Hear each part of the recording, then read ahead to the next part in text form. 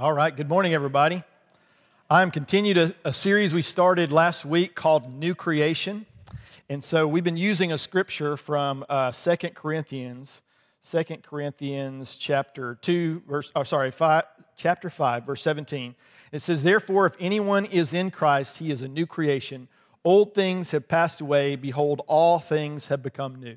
So how many of you guys have experienced that new creation? Anybody experienced that? Anybody? Okay, a few of you, yeah. So here's the thing. My beginning as a believer, I did not grow up in church, and so I started going to church when I was in my 20s. I had visited churches. I remember when I was 6, my parents went to church for a little while, long enough for me to memorize a couple of scriptures and win a Bible. I remember I won a King James Bible, and I was 6 or 7, so that was super helpful, that King James Bible. Obviously, I didn't read it. I couldn't understand regular speech, let alone 1600 speech. So, needless to say, it didn't catch on too much. And then again, I had an encounter with the Lord when I was in my 20s, and started going to church, started attending church, had an experience, gave my life to Jesus, trusted in Him for my salvation. As much as I could understand that, I did that. And then I started living as a Christian, right? And so obviously a bunch of us have done this.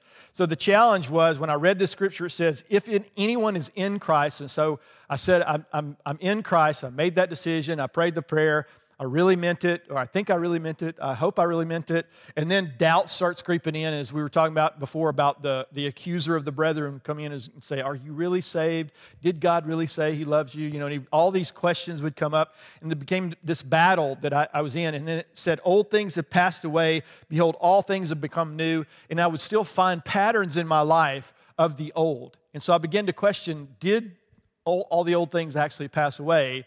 And behold, all things become new? And if I was honest, the answer was no. And part of the reason why is I actually didn't understand this scripture. And most of the time, we don't understand what's happening. And so when Jesus never said, pray this prayer and you'll be saved. There's nowhere in the New Testament where it says to do that. It's something that began to happen in the Great Awakening when there were altar calls. They would create a moment for people to pray a prayer because they would be under conviction. And during that time, people would be under conviction sometimes for hours or even days. Literally, they would fall out into the floor. This is Jonathan Edwards made note of this in the 1700s. People would fall out onto the floor under the power of God. So this is happening long before modern revivals. And then they would lay there sometimes for a day or 2 days. They would literally just shut them up in the church and come back for the service the next day, and they were still there. They created what they called a mourner's bench that would go along the side of the wall. So if you were under conviction of your sin, that you would go and sit there and shake or do whatever it was that God was doing to you, dealing with the fact that you were a sinner and, trying to find salvation and all this stuff. And so they created this thing called an altar call, and then they also created this thing about the sinner's prayer. I have no problem with altar calls. I have no problem with the sinner's prayer, except for the danger is we come into this faith, and Jesus said, follow me for a reason, okay? And that means follow me because you're going to learn some things along the way, and at some point in this journey, as you're following me, you're going to come to a saving faith in Jesus. You are going to come to a place, or you're going to come to a place where you need to make a decision about who He is and the implications of who He is and what He did on the cross on your behalf. That doesn't mean you're going to give your life to Jesus. The 12 disciples, I challenge you to go through the Gospels and tell me when the 12 disciples got saved. I challenge you to do that. It's very difficult, actually. So there's a couple of places you're like, I think this is it, I think this is it. But we know also that at some point, one of the disciples wasn't saved, right? Because he did some really, really bad things in the garden. So we recognize that just because you were close to Jesus and you followed Him and you heard His teachings and you saw the things that He did, literally saw the miracles, crowds gathered around Him, everybody's crying out, yeah, we're going to serve you. Peter's like, Lord, though everybody else, fail you, I will not fail you. And then Jesus says, literally tonight, Peter, you're going to do that, right? And so we get this, this arrogance about ourselves that, Jesus, I got this. And the whole point behind Jesus, us walking with Jesus and coming to know Him, is to learn that we don't got this, right? And that He got this. Now, I don't even know what that language is. But at some point, if you don't come to that understanding, you will continue to live in a faulty understanding of who God is and what He's done for you, and it will create trouble through your entire life. And I know people literally who've been Christians or have been in church or been serving the Lord for 20 years and have struggled with the idea of, am I actually even saved? And if you're honest, at some point that thought has come up in your heart as well, if you've served the Lord for any amount of time or been in church. So my question was, have things really become new? And what I found was I was constantly in a consciousness of sin. In other words, I was always about missing the mark, and I never thought about the mark. Part of that was most of the preaching is about you're missing the mark, you heathen sinner, what's the phrase is, I'm just a sinner saved by grace. And so the same accusation that the enemy was bringing, he was also bringing through leaders in church going, you're just a sinner. And that's what we heard. And then we totally blurred out the last part of, you're also saved by grace. And part of the reason why is because somewhere in our intellect, when we read the understanding or get the understanding of grace, we know you're either a sinner or you're saved by grace. You find in the Bible, when people start talking about church government, all these different things, you find in the Bible that there are very distinct positions, if you will, very distinct called out roles, if you will. So there are sinners, there are saints, there are, we call it clergy and laity, and the Bible doesn't say that anywhere because your priesthood is with Jesus in yourself. You don't need me to be your priest. You don't need anybody else to stand on your behalf. Jesus did that for you. So the priesthood of all believers is something we believe in. Are there roles that we play? Elders, deacons, yes. So there's saints, there's sinners, there's elders, deacons. There's nothing else. Nothing else. And the truth is that you can't be an elder or a deacon if you're not a saint, right? So really there's two distinctions. There's a saint and there's a sinner. So which one are you? So if you, I prayed the prayer. Okay, which one are you? Just because you prayed a prayer doesn't mean that it's true. You can say things all the time, doesn't mean they're true. So the whole idea behind this is if old things are going to pass away and all things are going to become new, something has to happen. A new creation has to occur. John goes after this in a big way. It goes after it in different places in the Scripture. Jesus spoke to Nicodemus and he said, you must be born again. Nicodemus was a great man. He was a teacher in Israel. And he said, I don't understand how that works, right? How in the world can you be born again? And Jesus is clear to him. He said, you're born of the water, which is a natural birth, and then there's a spiritual birth that happens, a new birth that happens in you. And you can have one without the other. And so he starts to get it, and he explains it. He said, you can't see the Holy Spirit, but you can see His effects.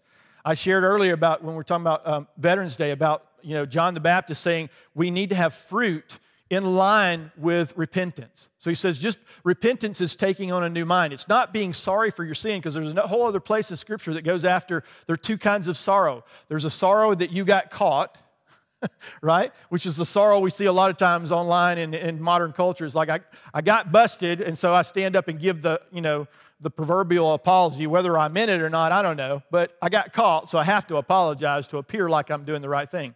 So there's a sorrow of getting caught, and the Bible says there's a sorrow that leads to repentance. In other words, something happens when you're sorry for your sins. Something occurs where you begin to think differently about yourself. And I love Toski shared that, about learning about who God is, who I am in God, and what all this means. And so we go into this, and if we're not careful, we buy into this. Well, I prayed a prayer one time, so I got saved. Well, did you?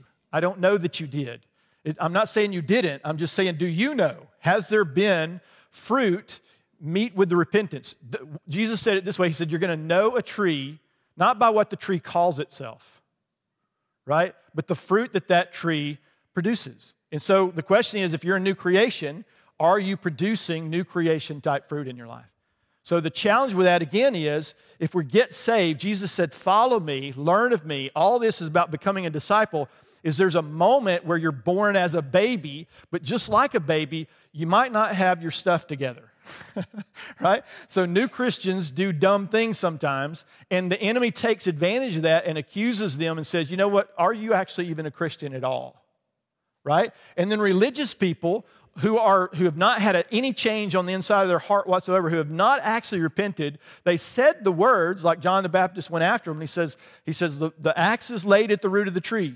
And he was going after this whole fruit meet with repentance thing. He's like, the axe is there. It's ready it's about to be cut off. So if you're a tree not producing fruit, that tree is going to be cut down and cast into the flames.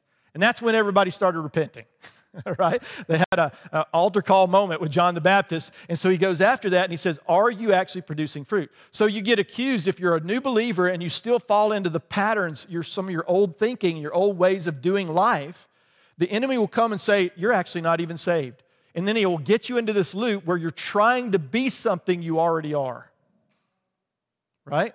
The flip side of that is religious people who have no change on the inside of their heart, who are really good at following rules, will then look down their noses at you and accuse you of not having fruit meet for repentance when their heart is as dark as it gets and Jesus is going to lay the axe to that root, right? But on the outside, they appear very, very holy. You see this because he goes after the Pharisees in a big way. So the question then, and this is why it's so important, we're talking about a new creation. My association with the law, because I misunderstood all of this, when I gave my life to Jesus, what I did was I said, well, I trusted in Jesus for my salvation, but it doesn't seem like it's taken, so I'm going to help Jesus by doing the right things, right? That way he will love me and grant to me, continued salvation. Except I totally didn't understand Scripture and I totally didn't understand God. But I was living a pattern of, I've got to do the right thing. I've got to do the right thing. I keep doing the wrong thing. Why am I doing the wrong thing? Right? And so what I was doing was I was moving from a place of trust that someone had done something for me because the accuser of the brethren keeps coming and says, you know what? You're actually not even saved because, what kind of person would do those kind of things, right? So I still had patterns from my old way of thinking, but I had a new heart. And so often as a new creation, we get confused about this because nobody talks about it. So what we naturally do is we go back to the way we got saved in the first place, and we try to use that to continue to be saved. So how does that work? The law was given for a purpose, right? And we're going to get in. That's what we're going to talk about today. What was the purpose of the law? So let me just start by saying to you as a believer, if you are a believer in Christ, your relationship with the law is incredibly important, but it may not be what you think it is, right? So let's first give some context. Why was the law given? So the context of the law being given to the nation of Israel, and I don't have time to go into this in detail, but he gave this law, this covenant to the nation of Israel. Years before that, he had a covenant with a man named Abraham.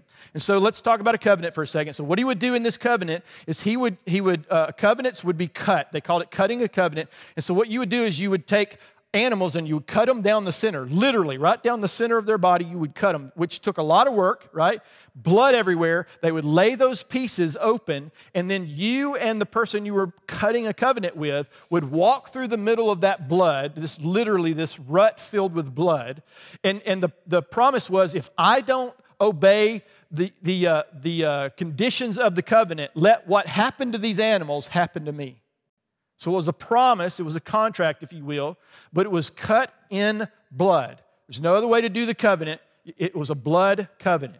And it was designed to say, the life is in the blood, and if you disobey this covenant, your life will be taken because you're going to bleed, right? That's what it was going after.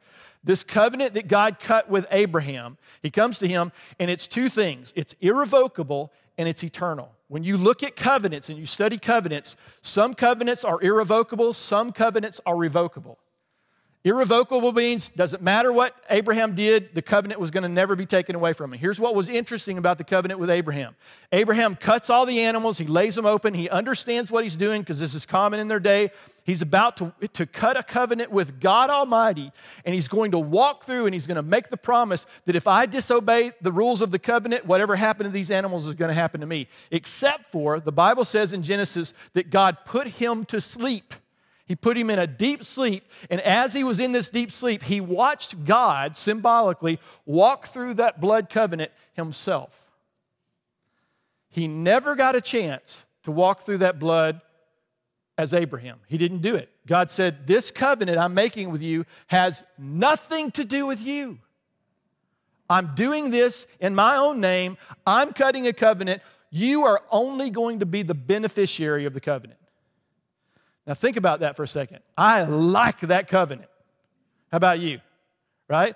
So it was irrevocable and it was eternal. There was no time limit on this covenant. There still is no time limit on this covenant. It is still in place. The covenant of Abraham is still in place. But it painted a picture of what the Bible calls the new covenant. And what's interesting is it takes that covenant and goes back and it looks at a promise. You actually see it in Revelation and a couple other places where John says, he's seeing things in the Spirit, and he says, before the foundation of time, a lamb was slain. What he's saying is, before the foundation of time, a covenant was cut, but who was it cut with? And it goes back, and you see this in Hebrews because this really goes after this. He said the covenant was cut between God and God. Right? And so that covenant was irrevocable and eternal. And now we get that covenant in Jesus. What Jesus did on the cross was he bled on our behalf. His blood was laid down as a sacrifice for all, and there was a covenant cut on that day, right? And the Bible says when that occurred, when Jesus died on the cross, that in the temple symbolically, because it was the time that the lambs are going to be slain, it was a picture of something big, way bigger than anybody realized, because it was going all the way back before humanity was ever even created or even reality was created. There was a reality that was long before ours.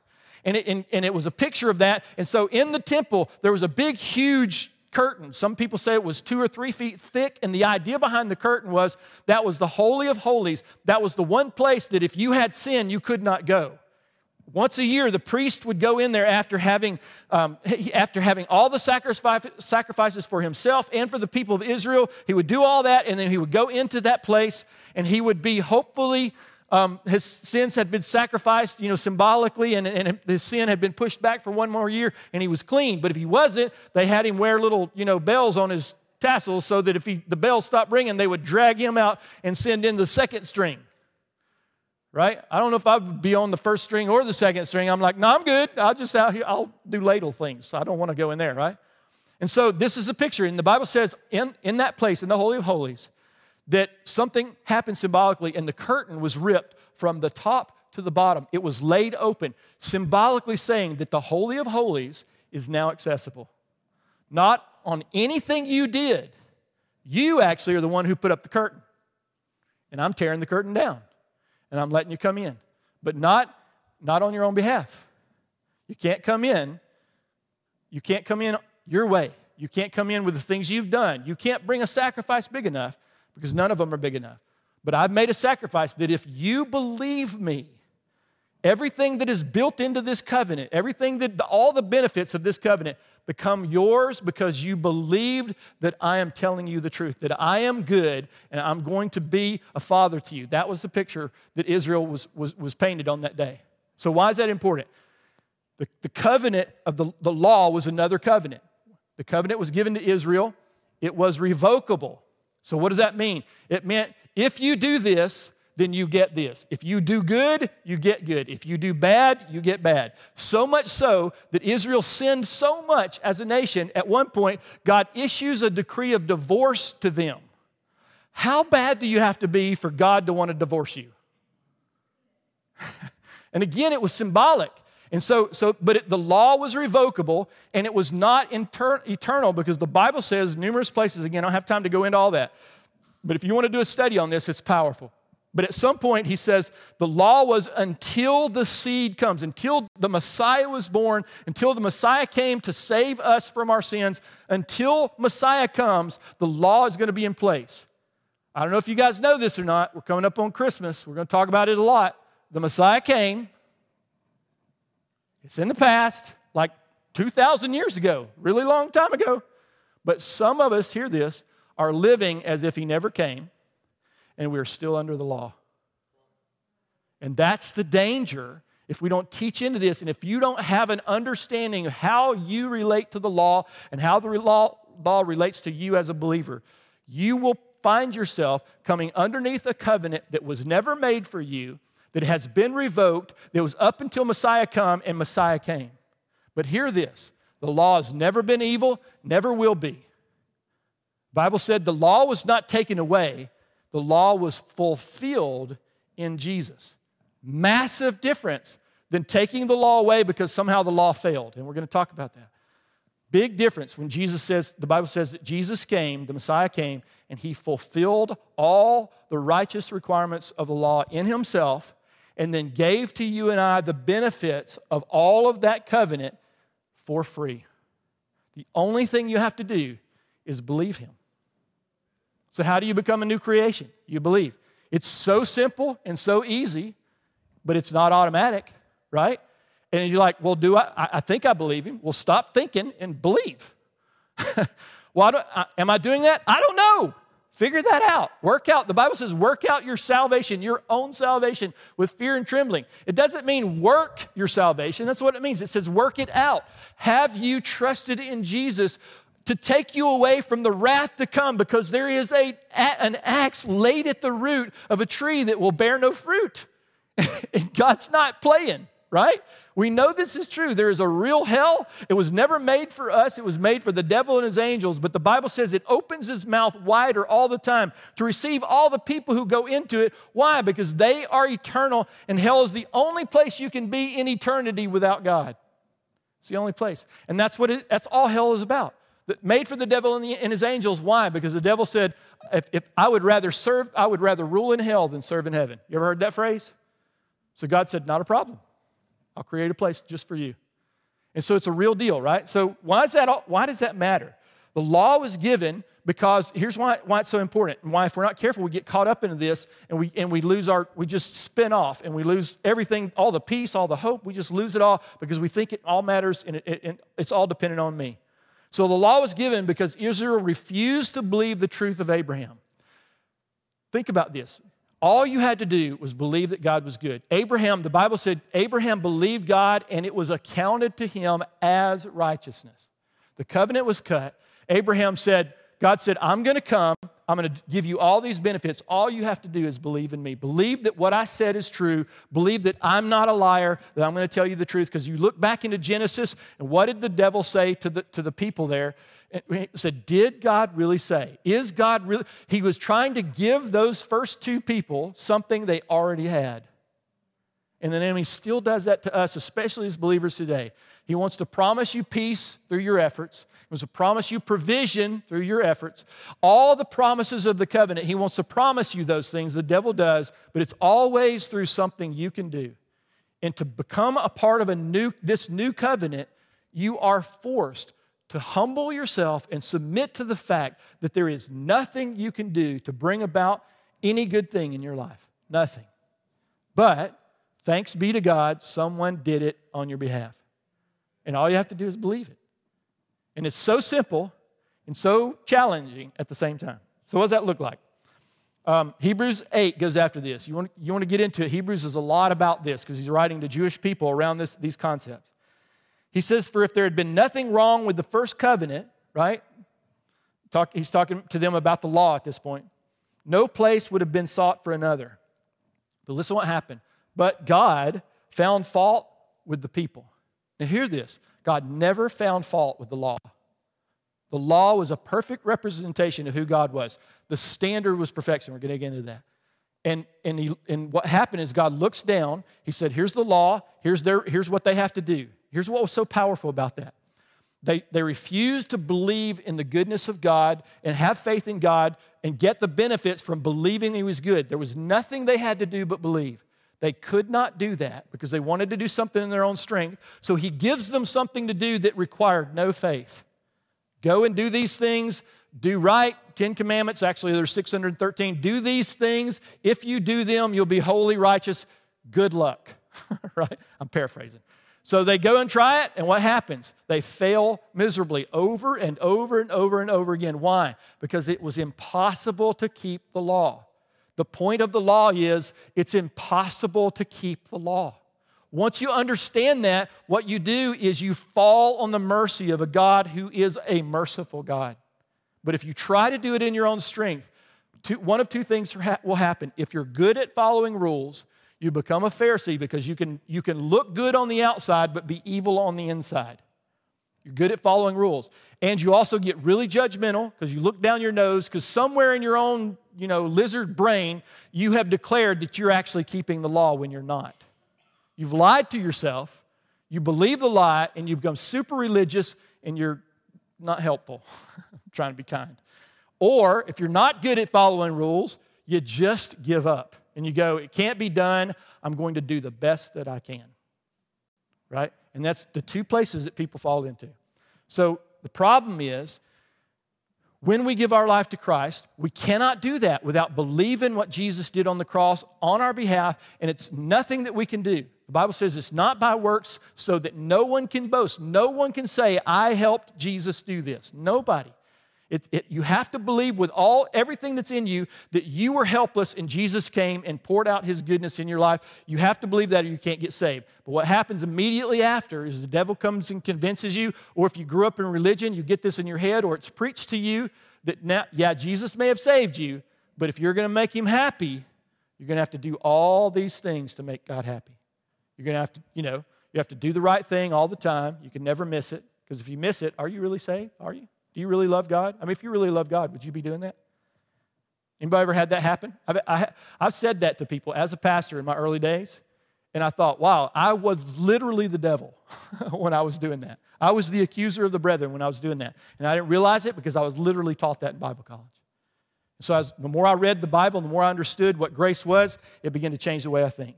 So here's what's so powerful. If the law was given, why was it given? If we begin to understand this, what's so powerful about you as a believer is you will no longer place yourself back under the law. Because when you place yourself back under the law, you're trying to get something that God has already given you for free. So you know what it does? It forces you into a place where rather than have a relationship with a God who loves you and wants what's best for you, you withdraw yourself from that relationship because you don't feel like you're pleasing Him. And you try to please Him, and what you do is increasingly move further away from Him, and you don't have a relationship with the God who paid the price so that you could have a relationship with Him.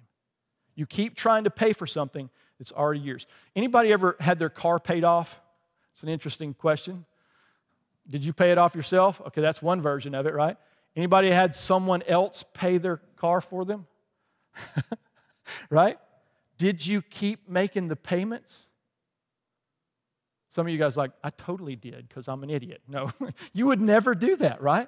But we do this all the time as believers. We keep trying to make the payments under the law to obtain something that God has already given us. And when I finish, we're going to talk about what we've been saved from and what we've been saved to, and we're going to wrap it up with that. So I'm going to give you 3 things that the law was given to do. The purpose behind the law, there's more, but 3 major ones. The first one is this: to demonstrate God's standards of righteousness. Here's what He was saying. You don't get to decide what's right and wrong. You don't get to do that.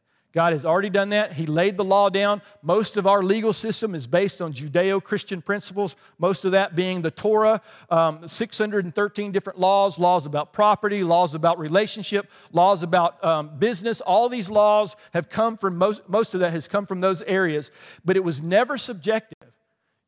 God said, I'm going to give you what's right and wrong. I'm going to give you a picture so that you, beyond a shadow of a doubt, you know what God's standards of righteousness for. You can't determine it yourself. You don't get to decide what is right. And yet, the Bible says, in the time of the judges, every man did what was right in his own eyes. And we see that as a huge thing in the culture today. My truth and your truth. There is no such thing. There is the truth and my opinion and your opinion. And my opinion and your opinion make zero difference. Zero difference to the truth. What we're really saying is, I have a perspective. I'm happy to have a conversation around that. But your perspective is submitted to the truth of God. Doesn't matter what you say. Doesn't matter what you believe. What matters is whether it's true or not. If you're believing, and Paul even went so much to point this out as being a Christian, he said, if what you're believing about Jesus isn't true, he said, of all people, Christians are the most to be pitied. Why? Because we're putting our faith in something not just for this life, but also for eternity, and it's not true. And I remember when I became a believer, I was very skeptical in the beginning, and I said, I don't want to believe a lie because somebody's good at talking, right? They convinced me of something because they're good at an argument, because if I can be argued into something, I can be argued out of it. But the truth is amazing. I've said this many times. The truth is an anvil on which many a hammer has been broken, because the truth will never, never fail. There is a reality, and you don't get to determine what it is. And that's part of the purpose of the law. You don't get to decide what's right and wrong. Your version of right and wrong means nothing to God. It's why He presented this. He said, I'm going to give you a picture of what's right and wrong so there will be no doubt that you are missing the mark. It's a powerful, powerful thing. The standard is perfection because God is perfect. Listen to this is 1 Timothy 1:8. It says, we know that the law is good. See, the problem wasn't the law. He found fault not with the law, but with the people. He said, we know that the law is good if one uses it properly. So here's the kicker for you and I. Most of us don't know how to use the law properly. So the enemy takes advantage of that and uses the law against us. So what does that look like? We also know, he said, that the law is not made for righteous people. The point being, before Jesus came, there were no righteous people. Right? We have all sinned and fallen short of the glory of God. The Ten Commandments in Exodus is actually 613 different laws, moral law, civil law, all kinds of different laws. And God's saying, I'm going to show you what the standard is so there will be no doubt. You're going to know if you miss the mark. Secondly, the law was given so that we could be aware that we are sinners. This seems like common sense, but it's not sometimes. Romans 3:20, therefore no one will be declared righteous in God's sight by the works of the law. Nobody is declared righteous. Listen to this. No one is declared righteous by doing right things, especially right things that you've decided were right and totally ignored what God said was right.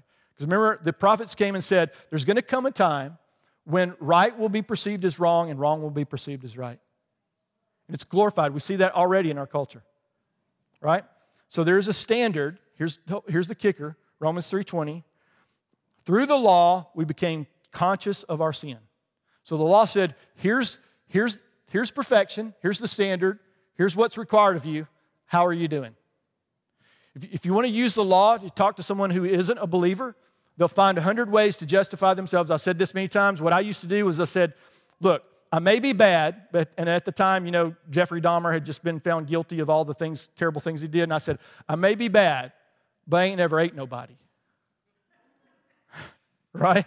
So what did I do? I said, you know what? I'm standing at the Grand Canyon, and I can throw a rock farther than Jeffrey Dahmer. I would imagine most of us could, right? I can throw a rock farther than him, but neither one of us are getting anywhere close to the other side. Because the standard is perfection. Maybe I did a little better than him. Maybe you do a little better than others. Maybe you were brought up in a moral home. Wonderful. Has nothing to do with your standing with God. But if I'm better than most, I judge the ones, right? If I'm good, I judge the ones that are not. If I'm not, I become a hippie. And I just flow, right? Because I'm trying, but I know better. I'm not going to ever be able to obey the rules, so I just don't. So the third thing is this, simple. To expose the universal need for salvation. Now, it sounds like all these things are the same, but they're not. They're subtleties. But here's the big kicker about this one. Romans 3:19 says, now we know that whatever the law says, it says to those who are under the law. See, if you use the law for the right purpose, whatever the law is saying, it's saying to people who are under the law. Who are under the law? Those who are not under the law of love, which is what Jesus came and did. The new covenant, it supersedes the old. Jesus came to fulfill the old, and now there's a new covenant in place for those who believe in Jesus. Otherwise, you're still under this one, right?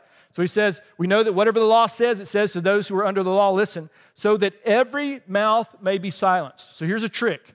You sharing with someone about who they are, how they're doing with their journey with the Lord. A simple question, just take them through the Ten Commandments. Say, hey, how you doing? At some point, God's going to judge you for the things you do right and wrong. There's a standard. The standard is perfection. How you doing? And they'll go, I'm doing all right. I'm doing better than most, not as well as others. So I just ask them, do you covet? I don't know what that means. Do you want something other people have? Yeah, that's called American, right? So most people are like, yeah, well, I think I've done that. I'm like, well, have you ever committed adultery on your spouse? No, I've never done that. I'm like, you ever lusted after a woman? Yeah, well, Jesus said the same thing. Huh. Have you ever killed anybody? No, I've never done that, right? Have you ever had fault against them in your heart? Your fault against a brother in your heart? Have you ever done that? Have you ever been angry with your brother? Whether cause or not cause? I have done that. Jesus said the same thing. Because the issue Jesus kept coming after was, the issue is not what you can do on the outside. The issue is what's actually going on the inside.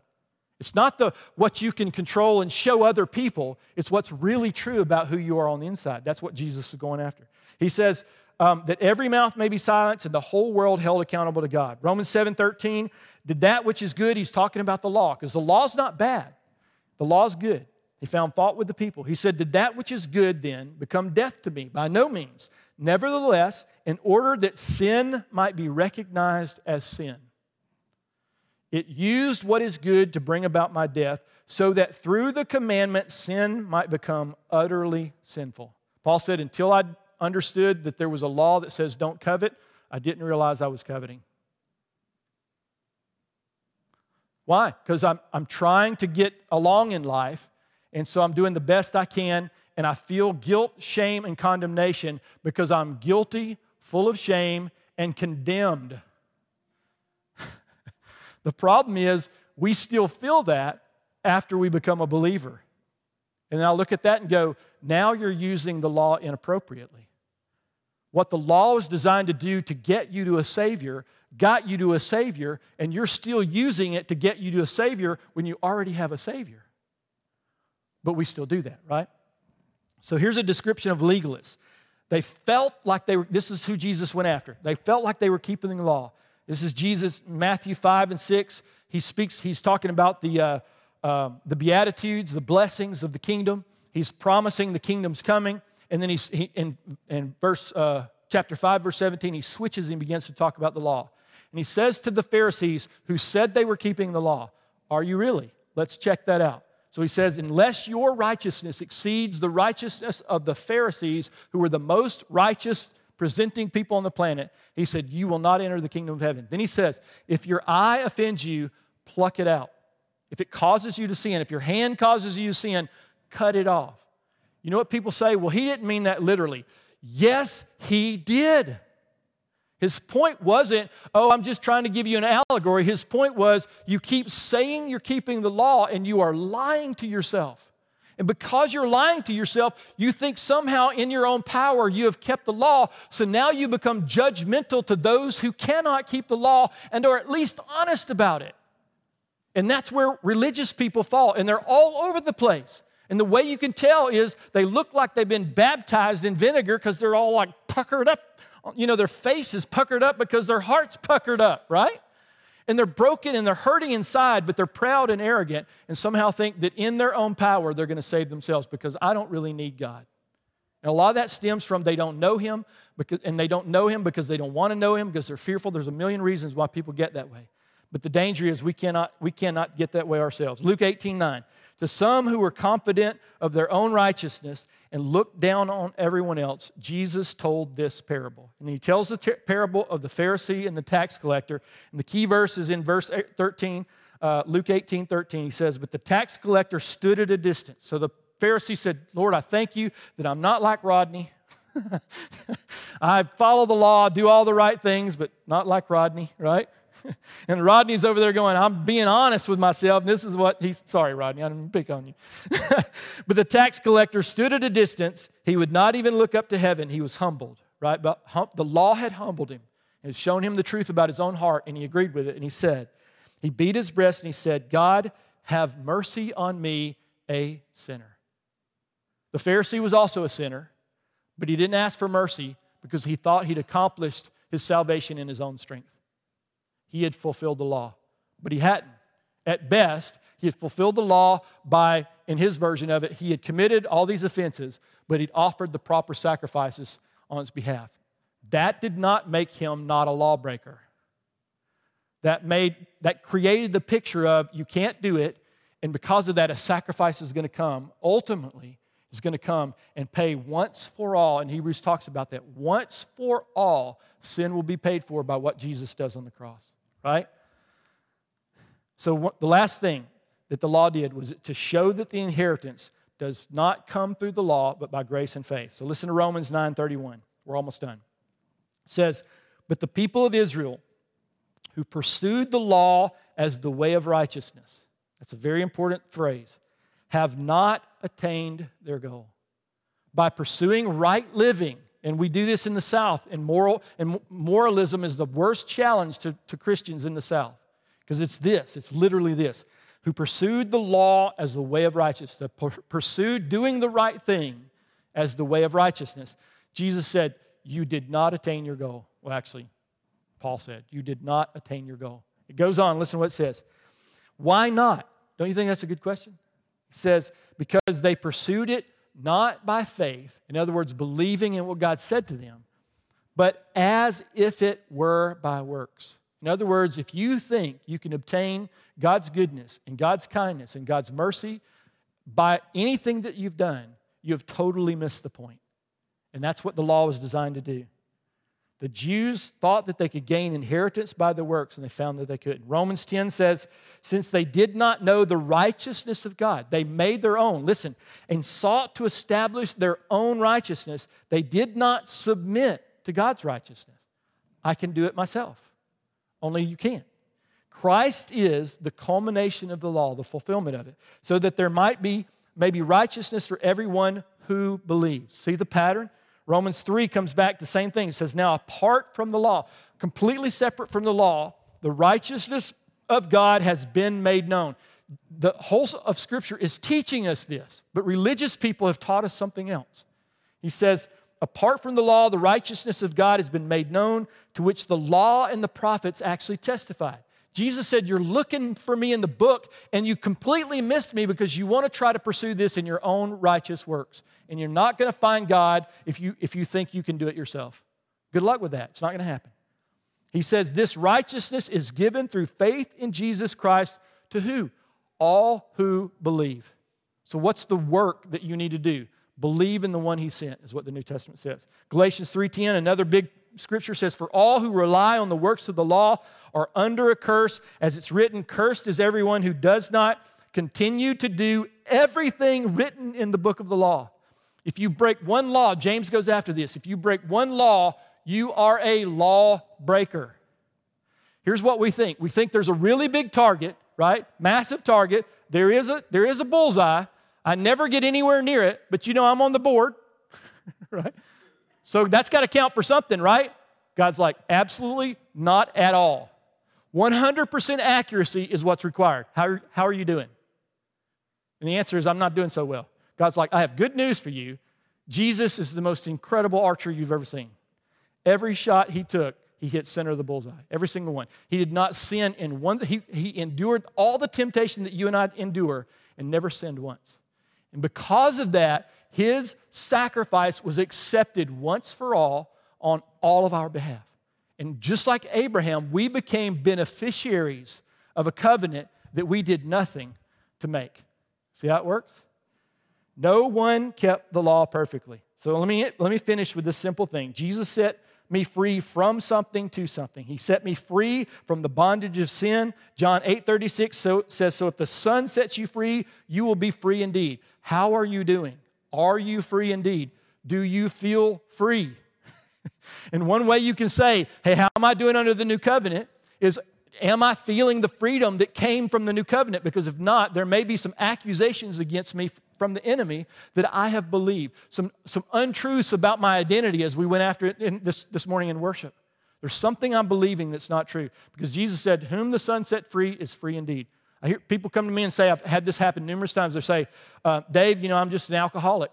I'll always be an alcoholic. I'm like, well, you and Jesus disagree, so I'm not going to believe Him. To whom the Son sets free is free indeed. Should you avoid bars and maybe don't drink anymore? Yeah, sure, go for that. I have no problem with that. But if you think under your own power that you can step away from the bondage of the law, all you'll do is create another bondage that is acceptable. And that's what so many people do in that scenario. The bondage of sin is taken away. You are no longer captive. Romans 6:23, the wages of sin is death. You want to earn it, the wages are death. You want to receive a gift, the gift of God is eternal life in Christ Jesus. The guilt and shame of sin are taken away. This is a big one. He forgives and liberates from shame and guilt. He removed your sin, the Bible says, as far as the east is from the west. You know how far that is? It's still going. That's how far that is. And that's the point. You are no longer, you should no longer be under guilt, shame, and condemnation. If you are, more than likely you have placed yourself back under the law. Why? Well, what if I sin as a Christian? Okay. The Bible literally speaks to that. It says, if we sin, we have an advocate with the Father, right? He is the propitiation. Not he was, he is the propitiation. He has taken away our sin and the guilt and shame and condemnation of the sin. So then we say, like most people, does that mean I can keep sinning? Well, I don't know, can you? How do you feel when you sin? If you're okay with you sinning, you probably have not become a Christian. Because you're like, it's no big deal. I'm sinning. Nobody cares. It's not a big deal. That's not true. But if you sin as a Christian, you know what? That feels wrong. It's because you weren't made for sin. It's because you have a new heart and a new nature. And every time you sin, it violates that, and you feel that. But if you feel judgment from that, then you have not understood what Jesus did on the cross. There is no longer any judgment for you. God is not going to judge Jesus on the cross for all of your sin and then also judge you for your sin. He's not going to do it. So does that mean it's okay to sin? Of course not. It's not okay to sin. John goes after this and he writes, he says, I write this to you little children. He's saying you're kind of little babies in Christ and you still don't understand God's righteousness, how to submit to it. He says, I write this to you, to those of you, if you sin, you have an advocate with the Father. I write this to you so that you don't sin, but if you sin, you have an advocate with the Father. So can Christians sin? Of course they can. Christians do whatever they want to. They're free. Should you sin? Of course not. But if you're okay with your sin, maybe go back and say, why am I okay with my sin? But if you sin and you feel bad, the question is, what do you do about it? What do you do about the sin that you just committed? What does that mean if you are under a new covenant and no longer under the law? If it's irrevocable, that means if you sin, God doesn't go, you know what? I revoke it. I take it away. My bad. I should have never saved you. It's not what he does. The Bible says grace teaches us to say no to sin. The law commands us to not sin. We can't do it. But grace teaches us. As you follow Jesus, you recognize this, and grace begins to teach you, hey, there's a way out of this, but it's not the way you think. We're going to get into that in the next part of the series. So what has he saved us to? The freedom to live. Something happens when you become a new believer. The limit on your capacity is removed.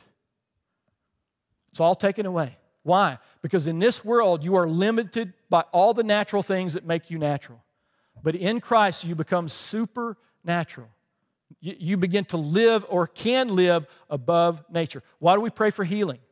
Because God can come and do something that I can't do naturally. He can heal people supernaturally. He can take the weight of sin, the fear of condemnation and death. He can take that off of you. That's what he wants to do.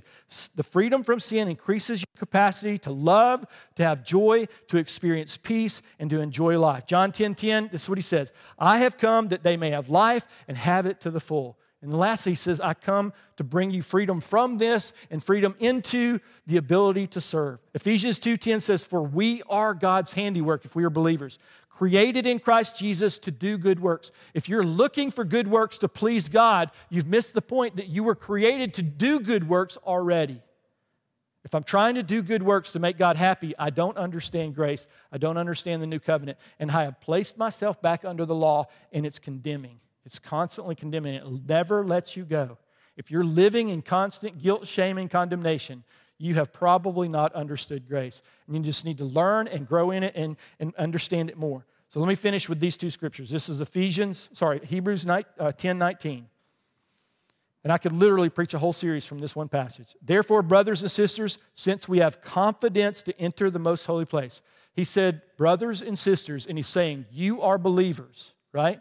So he's saying, therefore, believers, since we have confidence, because we have confidence to enter the most holy place by the blood of Jesus, not by our own ability, what we've accomplished, but by the blood of Jesus, by a new and living way opened for us through the curtain, that is his body. Remember, I started with that. The curtain was a picture of Jesus' body being ripped apart, right? The covenant coming, that God's creating the same covenant. The Abraham covenant was a picture of the new covenant. Same thing was happening. God's going to do all the work, and you get all the benefits of the covenant. What's your responsibility? All you have to do is believe. But that entails you submitting to the truth of God, not your own version of it. You can't do that. He goes on, he says, a new and a living way opened us through the curtain, his body, and since we have a great priest over the house of God, let us draw near to God with a sincere heart. Because He's taken away my sin and the judgment and condemnation, I can come boldly before the throne of grace, is another place in Hebrews, and I can receive help in my time of need. So what does that look like? That means, what if I still have patterns from my old life bleeding into my new life, and I'm still committing sins? Does that make you a sinner? The answer is, it does not. Does it remove the benefits and the blessings of God on your life? No, it does not. People have said, well, what happens is God doesn't condemn you, but you lose fellowship with God. No, you do not. No, you do not lose fellowship with God. You get, what's the best way to say this? You get blinded because you feel the conviction of your sin. You feel like you've done something wrong. You've violated your own nature. The enemy comes and accuses you of that and says, what kind of Christian are you? Maybe you're not even a Christian. And so you just say, well, God, I can't look at you because I'm full of sin. And God says, what do you think the cross was for? So that you could come boldly into the throne room of grace, not the throne room of judgment. That's been done away for you as a believer. You come in before the throne of grace for help in time of need. When do you need help the most? When your patterns of sin have overtaken you and the enemy is accusing you. That's when you need Him the most. And the whole picture of this is you can draw near to God with a sincere heart. You don't have to come to God and halfway or partially be there. You can genuinely come into the presence of God knowing that your sin has been taken away. But what if I just sin some juicy sin? Then you're going to feel violated because you've violated your new nature and that new heart. Of course you're going to feel that. But what is the actual truth about your standing with God? It has not been removed. It has not been removed. So it goes on, it says, you can come with full assurance that faith brings. You can't come with full assurance that you've done the right thing. You didn't. So stop trying that. Come with full assurance. I believed in what Jesus did. The finished work of the cross has rescued me. And now I can come boldly into this throne room, and the truth of grace begins to teach me how to say no to sin. See how that works? He goes on. He says, how does it work? Having our hearts sprinkled. So the picture is the priest would go into that room and he would sprinkle the blood on the Ark of the Covenant between the cherubim, the angels, and he would sprinkle the blood, and that would act again as an appeasement to God. It would symbolize what was coming, but in the moment, it would push the judgment for sin back one more year. But when Jesus came, the Bible says He went into the throne room in heaven that the earthly throne room was modeled after, and He sprinkled His own blood, and it was enough. Listen to what it said. In full assurance that faith brings, having our hearts sprinkled to cleanse us from a guilty conscience. If you are still operating under a guilty conscience, you have missed what grace is for. And you are in a constant loop. The enemy has lied to you and put you into a constant loop in a battle within your own heart that you keep saying, I'm not good enough, I'm not good enough. Let me help you. You are never good enough. And you're never going to be good enough.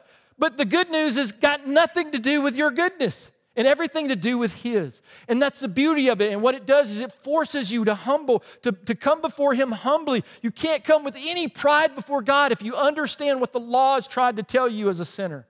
That there is no hope for you. The only hope is if someone will do it for you. And the truth is that's exactly what happened. He says He cleanses us from a guilty conscience, having our bodies washed with pure water.